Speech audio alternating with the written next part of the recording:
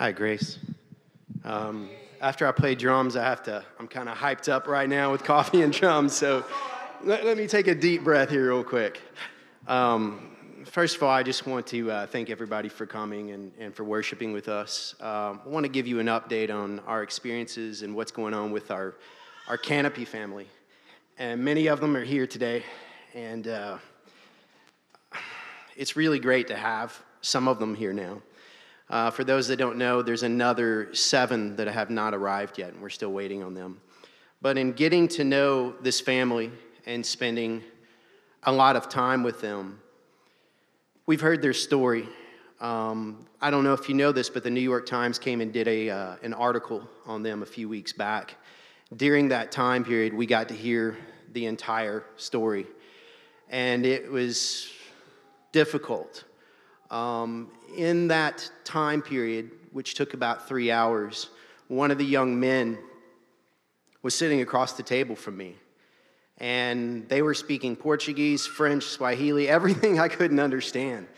But at the end of the story, when the patriarch told what had happened to them, he looked at me, and his eyes said, "Do you get me? Can you understand me?"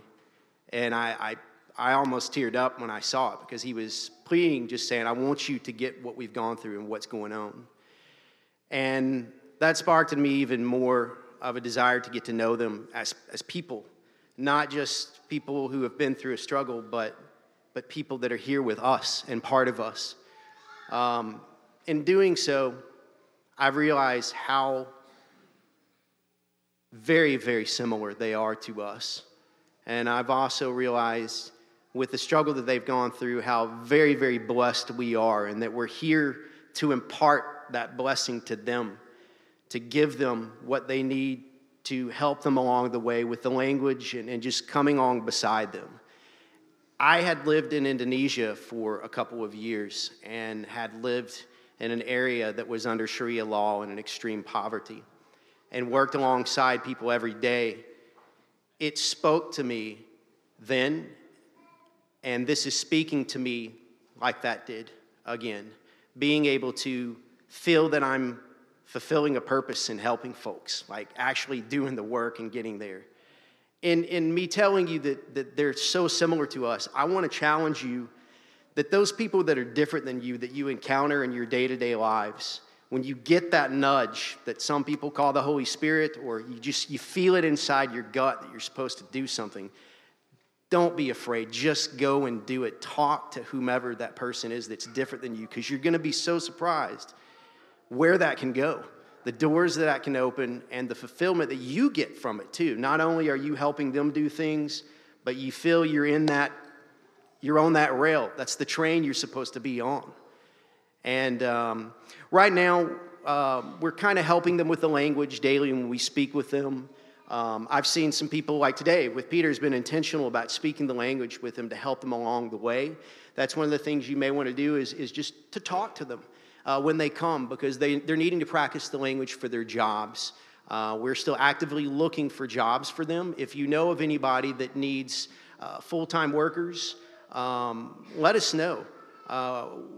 They'll do anything right now, as long as it doesn't require too much in the way of language skills. I do think in a few months that they will be there. They're taking lessons for that. They'll get to it. The other thing that I'd like to ask for, I'd like to ask for prayer for that. The other 2 things that we'd like to ask for is they had a laptop that we gave them, and it's since just gone kaput. They have music that's on an SD card. I think that, it's called an SD card. And we're looking for a laptop that's in reasonable shape to where they can play their music and get on the internet to Skype with their family and friends and that sort of thing. So if anybody has an old laptop with an SD card slot, that would help us out a lot. The other thing that we're needing is a used acoustic guitar. One of the young men, we're wanting to teach him how to play guitar. That's something he really wants to do. And if anybody has that, we're willing to put in the time to sit down with him once a week and help him learn how to play it. So those are the things that we need. I just thought I don't know how much time I have left. Does anybody have any questions about what we're doing and why we're doing this? Like a quick question or two?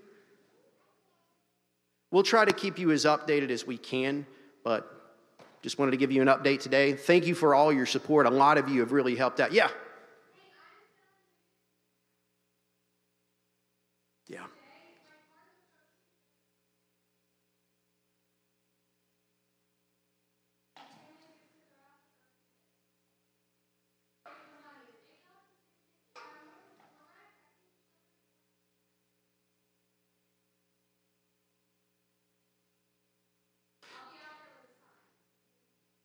For those of you who are deaf like I am, and I am pretty much deaf, there's a baseball game coming up on August the 10th.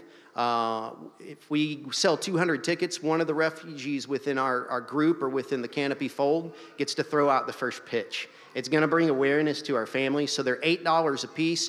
Please buy them today through Melissa. She'll be up front when we leave. Buy a ticket or two and help us celebrate them being here. Thank you.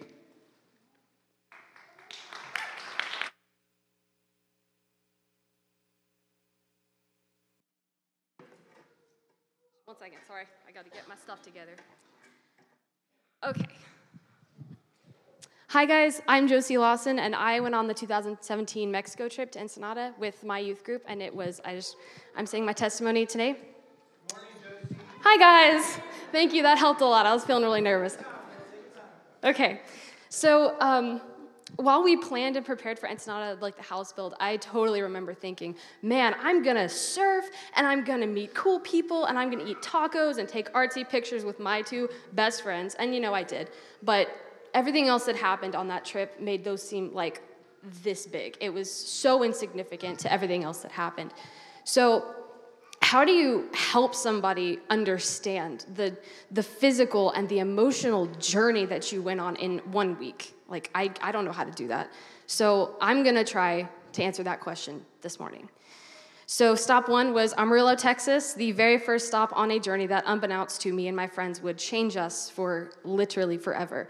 So imagine the most Texas roadhouse you can possibly think of, and that's exactly where we went. I don't remember the name of it, but it was really good. Parchment paper for plates, no utensils, and just a pile of meat, and it was amazing. Stop two was New Mexico, or David's house. John Ray's old colleague. He showed us amazing hospitality by letting us crash at his house for a couple of hours from a really long drive. And no one on this trip will ever let me live this down, but this was the creation of my very own sandwich that had mayonnaise, guacamole, peanut butter, and turkey, and don't let them tell you different, it was amazing. So stop three was Flagstaff, Arizona. That was probably the biggest game changer. It was the Grand Canyon. We set up campground around in the Grand Canyon. They have little camps. We set up our tents. And let me tell you right now, camping with Connor Murphy, John Ray, and Naomi Ray is probably the best thing I've ever done in my life. They know exactly what they're doing. It was amazing. We kind of also realized what we'd gotten ourselves into when we were cooking chili in a pot on a table outside. So I remember the faces of everybody when we got to the Grand Canyon. We were just like, whoa, this is not real. I mean, I thought it was a green screen because I was like, how can something this huge actually exist? But I realized this is one of God's most amazing creations, and we all got to witness it firsthand. But the actual miracle was how we were able to get back up. We went about 4 miles in, and we were like, okay, we can do this. We went back up. It was terrible. It took us about 2 hours extra and about 50 breaks more. So having friends that you never knew you'd come to love so dearly and through so much of these experiences has been the best kind of experience in friendship for me, in my opinion. So now I can say I hiked the Grand Canyon. Well, 8 miles, that's great. Stop 4, San Diego, California. Mark and Alice and Owen, a bunch of you know them, they were the realest, and they gave us some much needed indoor shelter for the night, which no beds, but still it was a big step up from a tent. No shade, I loved camping, don't get me wrong. I remember I felt a lot closer to everyone there after, we had pizza and we told ghost stories and we played pool. Jordan Cook and Colton Townsend taught me how to play pool, and I'm okay at it. And then, of course, we got to sing the last of our trip anthem, All Star by Smash Mouth. So, stop 5, the final stop to our journey was Ensenada, Mexico. So Friday at 8 a.m., we woke up, made our way to the build site, and through these neighborhoods where these kids were just playing on rusty boat skeletons and jumping on dirty mattresses. It was filthy, and they were chasing down families of chicks. So to us Americans who, we're cultured in suburban white neighborhoods and clean water, we think, oh my gosh, that's dangerous, it's depressing, it's filthy, and something that needs to be remedied, right? But I mean, to these kids, it's the only playground they're ever gonna have, and maybe the best one they will ever have. So out the window, I saw nothing but just matted dogs covered in fleas, and they were limping and giving birth everywhere. There were puppies running around, kids everywhere, and cardboard shacks for houses. And it was the most depressing thing I've ever seen. And I remembered, okay, is this like a movie set where the director's gonna yell cut and all the walls are gonna come down and I'm gonna be like, oh, that was fun. But I mean, no, this was legit. And then I remember it all became really real to me when my foot departed from the bus onto the sand, into this dirt road leading to a slab of concrete that was gonna house a family of 4, a beautiful family of 4. So my 17-year-old brain, now my 18-year-old brain, was having a really hard time comprehending what the heck is going on. Like, places like this are not just in movies. They're not just in the newspaper or on Wikipedia pages. They're real places where real people with real stories are living in filth. So I remember I got off the bus, and I saw Angelina, the mom, holding her hand like this, and she was just crying her eyes out. She was so happy to finally have someone to come rescue this family. And I wanted to talk to her. I didn't know how our translator was up in the bus. Her name was Annabelle, and I was like, how can I talk to her? I know basic Spanish, very basic. So I went up to her, and I held out my hand like this. And she came up to me, and she grabbed me in for a hug. And she held on to me for a good 2 minutes. And she's about like this big, so she's like a foot shorter than me. And she was just holding on. And it was, for the first time in my life, it was no language barriers, no cultural barriers. It was me and my team of 20 people building a house for this family. And that's when it became really real, and it hit me. And I remember thinking, I'm gonna make that possible. I'm doing something for this family. So over the course of those 2 really brutal days, I watched the house go up little by little. We nailed and we hammered and worked our butts off, and it was amazing. And I remember seeing us grow as a community. Like, this is a group of 20 people. I didn't know any of them, most of them, and I was best friends with them by the time it was over. And then I began to understand that community, fellowship is not just, the church is not just a place, that's not where it's at. It's where the people are. That's where true fellowship lies, is wherever you go and you spread the word of God. And I was overwhelmed. I felt a sense of togetherness and happiness in the air when everyone was contributing their part to make this a possibility. And I learned the names. I don't remember them now, but I played with all the neighborhood kids, and they asked me questions in Spanish I didn't understand, and they caught salamanders. And I learned about all their personalities, and they made me laugh so hard. And then I remembered, and I didn't even think about it, I'm not speaking the same language as these kids, and I didn't even think about it half the time. They were just kids to me, nothing more. So 6 in the next morning, we'd got home, gone to the beach, and then Clary and I roomed together, and I remember her alarm went off, and I just groaned, and I was like, here we go again. So I got up, and then I remember before I had left 2828 a couple weeks ago, my mom had said, you need to be prepared that this is going to be an emotional roller coaster once the house is finished for everybody. And I was like, yeah, okay, I know that. I was not prepared for what was actually going to happen. So it was busier, more straining on build 2. The events that were coming were making me really excited and like really anxious. And I was like, all right, let's get this house built. And then, I got to have my time on the roof where Naomi Ray said the best thing ever. She said she likes to build on the roof because it's a certain amount of people and everyone up there has to be competent. And I was like, yeah, that's true. So to my surprise, when noon rolled around, the extended family started gathering. And see, I saw their house, and it's maybe about as big as this rug. And it's got tires stacked to the top and then a stove and a bed. And they brought about like 15 of their extended family, and they cooked just a buffet of fish tacos for us, and they were the best fish tacos ever.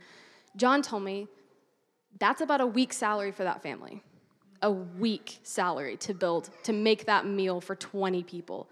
And if that doesn't put things in perspective for you guys, I don't really know what will. So, I mean, gosh, that alone just it's getting me choked up. So, once the time, like when we hammered the last nail, we painted the last scratch and straightened the last piece of silverware, I could feel the tears coming on. I was like, okay, here we go. We gathered in a circle. Each person was blessing the key to the house, and we'd put blessings all up in the, the walls and everything before we put the drywall up. And I said, I was too choked up to say anything else, but I said, trust in God and hold on to hope. And I gave him the key to the next person in line. So we got the house finished. They went in, and we heard them laugh and just cry. And then Juan, the youngest, he was like, "Mikasa, Mikasa!" He's carrying a sack of potatoes. He was so excited, and it was so beautiful. And then when they came out, I got to say a few words to them, and I remember I got Annabelle to translate for me, and I just said, thank you for changing my heart and changing my life and sending me back to Fayetteville, a completely different person than I was coming in. And then she said to me, translated, she said, I cannot put into words how grateful I am that you guys came and saved my family. And that stuck with me hard. And then it hit me again. This family, this beautiful, beautiful family changed me and everyone there far more than I could ever hope to change them. So I want to say a legitimate and genuine thank you from the bottom of my heart on behalf of everyone who went on that Mexico trip, to just say thank you for allowing us to have this opportunity to grow as a group and as a community. Because without this opportunity, I wouldn't have gotten to meet new friends in Mexico. I wouldn't have grown closer to God. I wouldn't have grown closer to my family, my church family. And I wouldn't have been able to better understand myself and my relationship with God. So everyone you talk to who went on this trip has a different version of what happened in Mexico in Sonata 2017. Thank you, Grace Church, for listening to mine.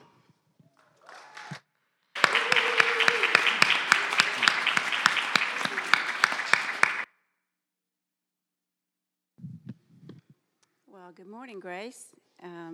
Josie, you said that very well.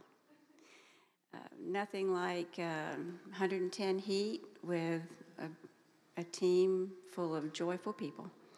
So the Bible says, suppose you see a brother or sister who has no food or clothing, and you say, goodbye, have a good day and stay warm, eat well. But then you don't give that person any food or clothing. What does that do? So you see, faith by itself is not enough unless it produces good deeds. Otherwise, it is dead and useless. So praise God, Grace, all of you worked hard to help us go. And so we participate together in the rejoicing of the experience that we had down there. When we looked at Pablo, Angelica, Juan Diego, and Nayeli, they lived in the shed that Josie described on a dirt floor, but they were full of joy. They no longer dread the rain coming in on their few possessions now. Their smiles and hugs expressed the love and gratitude. Even though we had a language barrier, we didn't have a people barrier. So I'm just going to take a couple moments to have some memory moments here. So the camaraderie on the job site and the laughter, I agree, was fun, enduring 110 heat. Some of us that are not as young as the others had personal challenges that we wanted to accomplish and did, such as Terry Naylor nailed the last nail in the roof. The local children played in this dirt and dust. They ran, they played chase. They played in an empty boat called the Titanic. One puzzle in the dirt. But they didn't know they were poor. They were full of joy and had family and community. That's a perspective to grab hold of. Sharing meals at the YWAM base with our team and with other people down there serving. A little bit of beef jerky taste testing, maybe. That was a fun one. The cooling cloths on the job site, handing out a lone toothbrush when needed, or sunburn relief along the way. We worked together and helped one another. And then as we gathered in that circle, for each of us to say a blessing to this family as they stood there humbly, silent but crying, and then they received the keys and blessed us back. They were very grateful. And then when it was all over, we actually did have a celebration dance, which Eloa, Jane, Josie, and Jordan taught us they could get on now. And then the praise time we had on the beach while we watched John and Danny teach the teenagers how to surf. That was great. The kind and loving people of Ensenada, all the people, not just in reference to the house build, all of the people were glad we were there. And above all, I'd say sharing the experience with number 3 son, Connor.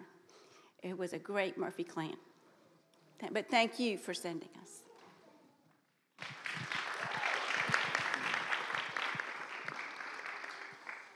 So yeah, we've all talked about the sense of community and the sense of service that we all experienced down there.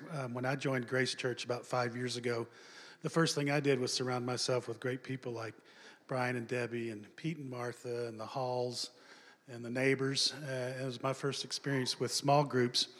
And one of the first things that I prayed for was that my son Connor would somehow would find that community that he would fit in with.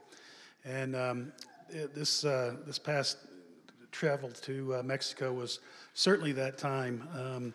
The look in the family's eyes when we handed them the keys was just overwhelming.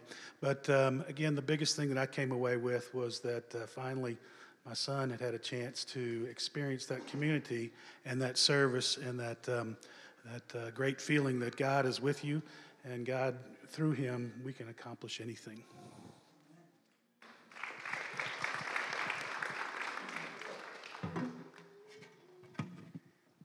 Good morning, Grace. This trip was pretty personal for me, so I'm going to get a little personal this morning. 6 months ago, if you'd have told me that today I'd be standing in front of a congregation, I would have said you were absurd. 6 months ago, I would have said that all of this was silly. And truthfully, that's because I'm an arrogant sinner. That's because I had built my own little kingdom that sat on a lump of sand. In the past, I've told God that I didn't need him anymore. That in fact, the world would be better off without him and his ridiculous book. It was easy for me to be angry with God. I had a lot of reasons. In fact, hiking into the Grand Canyon and back out again was a perfect metaphor for myself. Each step of the way I took away from God was easy. The earth literally did most of the work for me.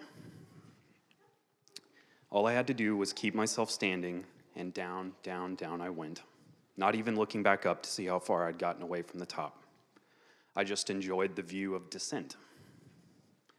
And let me assure you, I got way down there, down to the silty banks of the Colorado River, and that's where I built my own little kingdom. But it came time for me to come up, and you can ask any of the teenagers, coming up is the hard part. And even though my default emotion towards God had been anger for 8 years, I found that Jesus was there the entire time, waiting for me to say, I can't do this alone. After 8 years, asking Christ to come back into my life was like shaking hands with an old friend. I can't say I'm at the top yet, but I'm off the bank, and he showed me the way. Throughout this trip, God chipped away at me. He cut deep into my guilt, set fire to my vanity, and carved into my arrogance. Then it seemed he held a mirror in front of me and said, "This is you." And boy, was it good to see me again. During this adventure, I cried, I laughed, I prayed, I contemplated. I was happy, I was sad, I was dehydrated, I hit myself with a hammer. I got blisters all over my hands. I breathed in more than my share of drywall dust. And I loved every minute of it.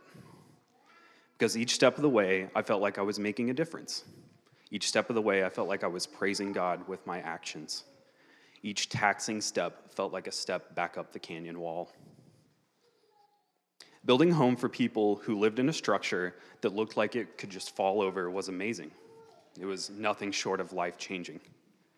But looking into the eyes of the teenagers as they saw the Grand Canyon for the first time, climbed down into it, arduously came back out, as they helped each other through the hot and the dry, the cold and the wet, making each other meals and comforting each other through hard physical and emotional times, believing in themselves, believing that through Jesus Christ and the community that he has undoubtedly created here, that they can make a difference. They can change the world. And that's where God is to me. That's where my faith is.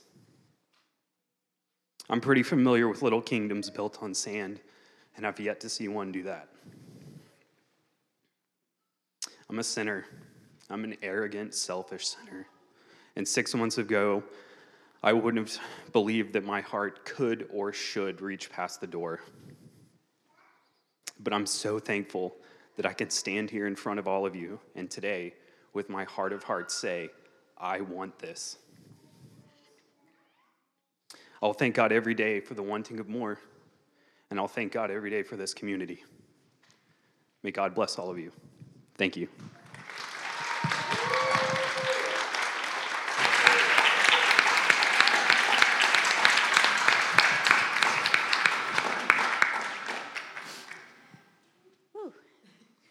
So now we'll enter a time of reflection. We'll move toward the Lord's Supper. Our table